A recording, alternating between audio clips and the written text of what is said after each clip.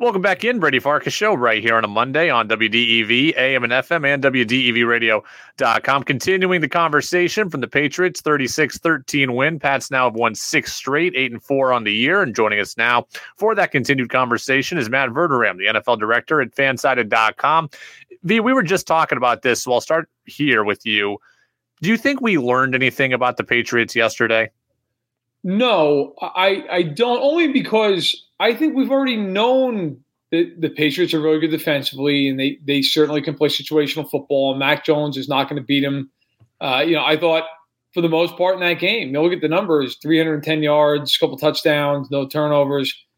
He wasn't spectacular, but he wasn't asked to be spectacular. I thought his first touchdown throw to Bourne was the best throw he's made in maybe weeks. I mean, that was a phenomenal throw. That was one of the best throws anybody made all Sunday.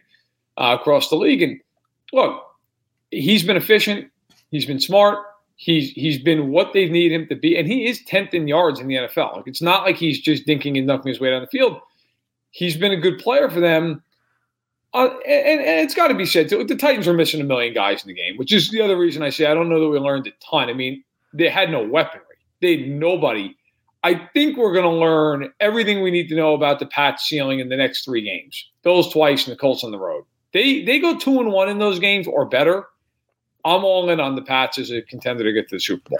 Don't you think, though, it was important yesterday to see Mac Jones play and be good in the cold? I mean, I know that that's something that we only talk about come playoff time, but for a guy who's from Jacksonville who played at Alabama, wasn't it important to see him play in subpar weather?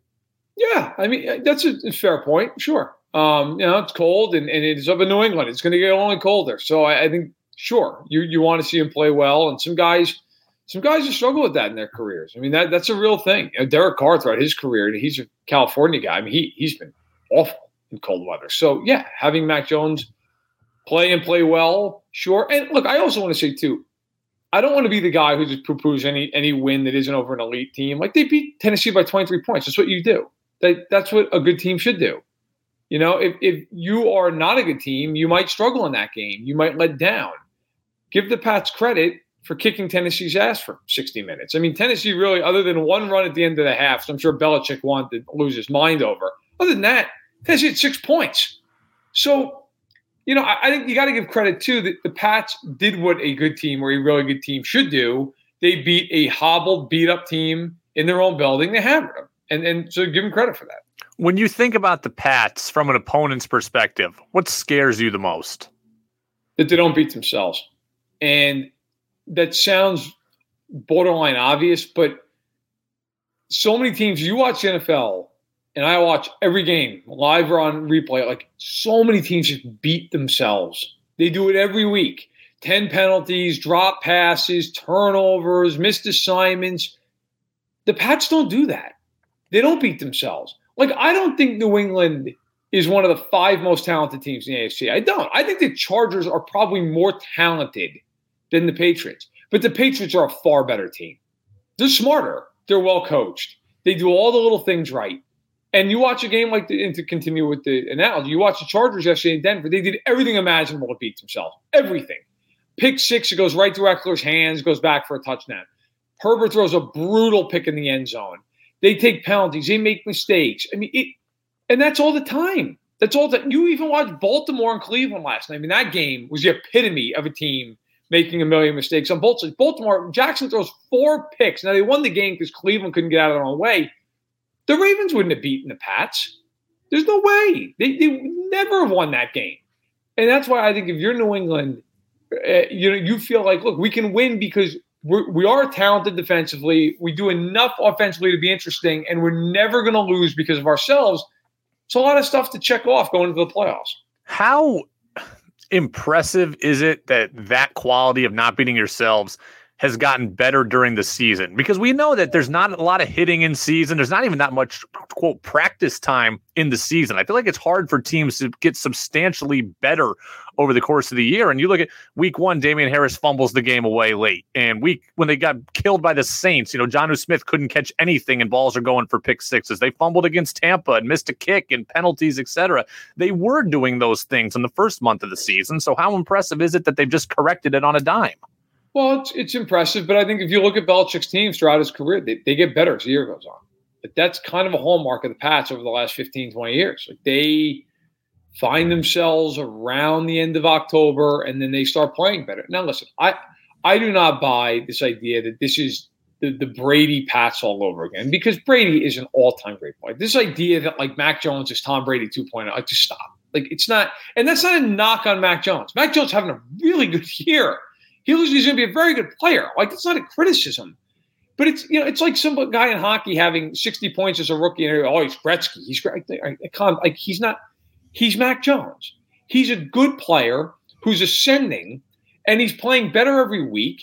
And I think if you're the Pats or their fan base, you should be really excited about what you have in Mac Jones.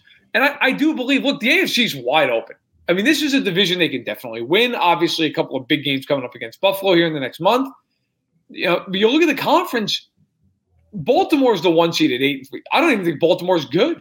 Like I literally do not even think Baltimore should be a 500 team right now. They have won so many games this year where not only they could have lost, but they should have lost. They should have lost some of these games. They've been bailed out. I don't think that's going to continue forever, especially with their schedule coming up. Tennessee is all beat up, and I think at this point on the way down. Buffalo's got issues. Kansas City's probably the team that you look at and go, they're the biggest bear. But they beat themselves more than anybody in football. More turnovers than anybody. Second most offensive penalties in the league. Kansas City, look, if they play their best game, would they beat New England? Yes, they would. But if the Chiefs play a B- game, the Pats could definitely win. And the Chiefs have played tons of B and B- games this year. Matt Verderame, NFL Director, Fansided.com, with us here on the Brady Farkas Show on WDEV. What's the biggest limiting factor for the Patriots? I think it's got to be the lack of explosiveness in the offense. They don't have the receiving core that you'd think, okay, look, if we get into a game, we got to score 30. We can do it. Now, I get they scored 36 against Tennessee. I get that. But that offense, to me, it's got to play a certain way. They've got to play a structured, okay, look, we got to run the ball, hit the tight ends. Every once in a blue moon, ask Mac to make a play. And that works when you're playing Tennessee with nobody, and Houston, and the Jets twice, and Atlanta. Like you can do those things. Plus, those teams have no defenses. Tennessee's okay, but they're beat up a little bit as well. The Giants. The Jets are the worst defense I've ever seen, and Atlanta has maybe two guys who belong in the NFL on their defense. When you get into the playoffs, you play teams that are obviously the best of the best. In some cases, have really good defenses. Like Baltimore's defense is terrible, but Kansas City's defense has been much better. Buffalo's a very good defense. Now, they lost Tre'Davious White. How much does that affect them? But even still, a good defense. I think New England's got to play a certain way. That would be my concern. Like if they get down 20-10 in the third quarter to a team with a good defense, can they come out of it? Can they come back? I don't know. I worry that Kendrick Bourne and Nelson Aguilar, like they're the best receivers in the team. That's concerning. And I think it's probably the reason I wouldn't pick them to get to the Super Bowl is just simply because I think in the playoffs, you've got to be able to win a lot of different ways. And if they have a day where defensively they're not on, or the other team has a great offensive plan, it really puts the onus on New England to score points and do it in a way that they're not doing it right now. So we'll see. Maybe they prove me wrong. Maybe they can do it and they just haven't had to. But I worry about their explosiveness. Patriots are forcing a bunch of turnovers defensively. They forced 4 more yesterday. Yep. Should we be looking at that like super pumped, or should I be looking at that quizzically because the analytics people tell me turnovers don't last and they're going to run out eventually? Well, a combination, right? Now, yeah, turnovers to an extent are cyclical, although I grew up as a Chiefs fan in the 90s. Let me tell you something. Schottenheimer, the Chiefs led the league in takeaways every single year. So I'm sure if Marty Schottenheimer was still alive, he would say that's BS. They're not cyclical. It's all about coaching points. And I think the reason I bring that up is I think with Belichick, it is a coaching point. It is ingrained in them. Go for the ball and be where you're supposed to be all the time. A lot of times interceptions are about just being accountable for your role in that play on the defensive scheme, right? I think that's part of it. I will say, though, yes, if you're relying on turnovers a lot, that's worrisome in the sense that if you get to the playoffs, you're probably playing teams that are pretty good at not turning the ball over. And again, I just mentioned Kansas City's an example of a team that turn over all the time. But, if you get into a game where you don't get a turnover, what happens? I think the Pats in the playoffs against the top teams. I'm not talking about wild card type teams, but like against the top teams, the Buffaloes, the Kansas Cities. They're going to need a turnover or two probably to win those games because, again, the lack of explosiveness in the offense.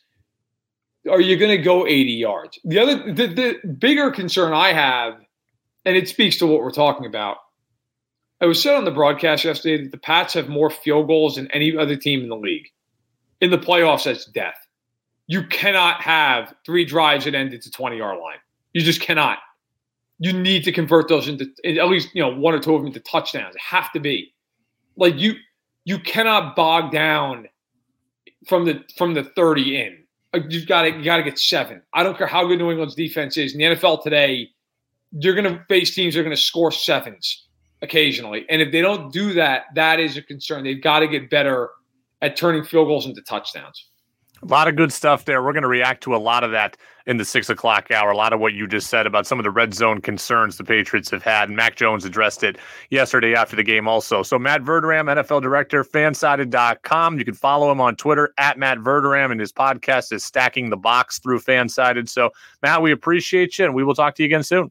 No problem. Anytime.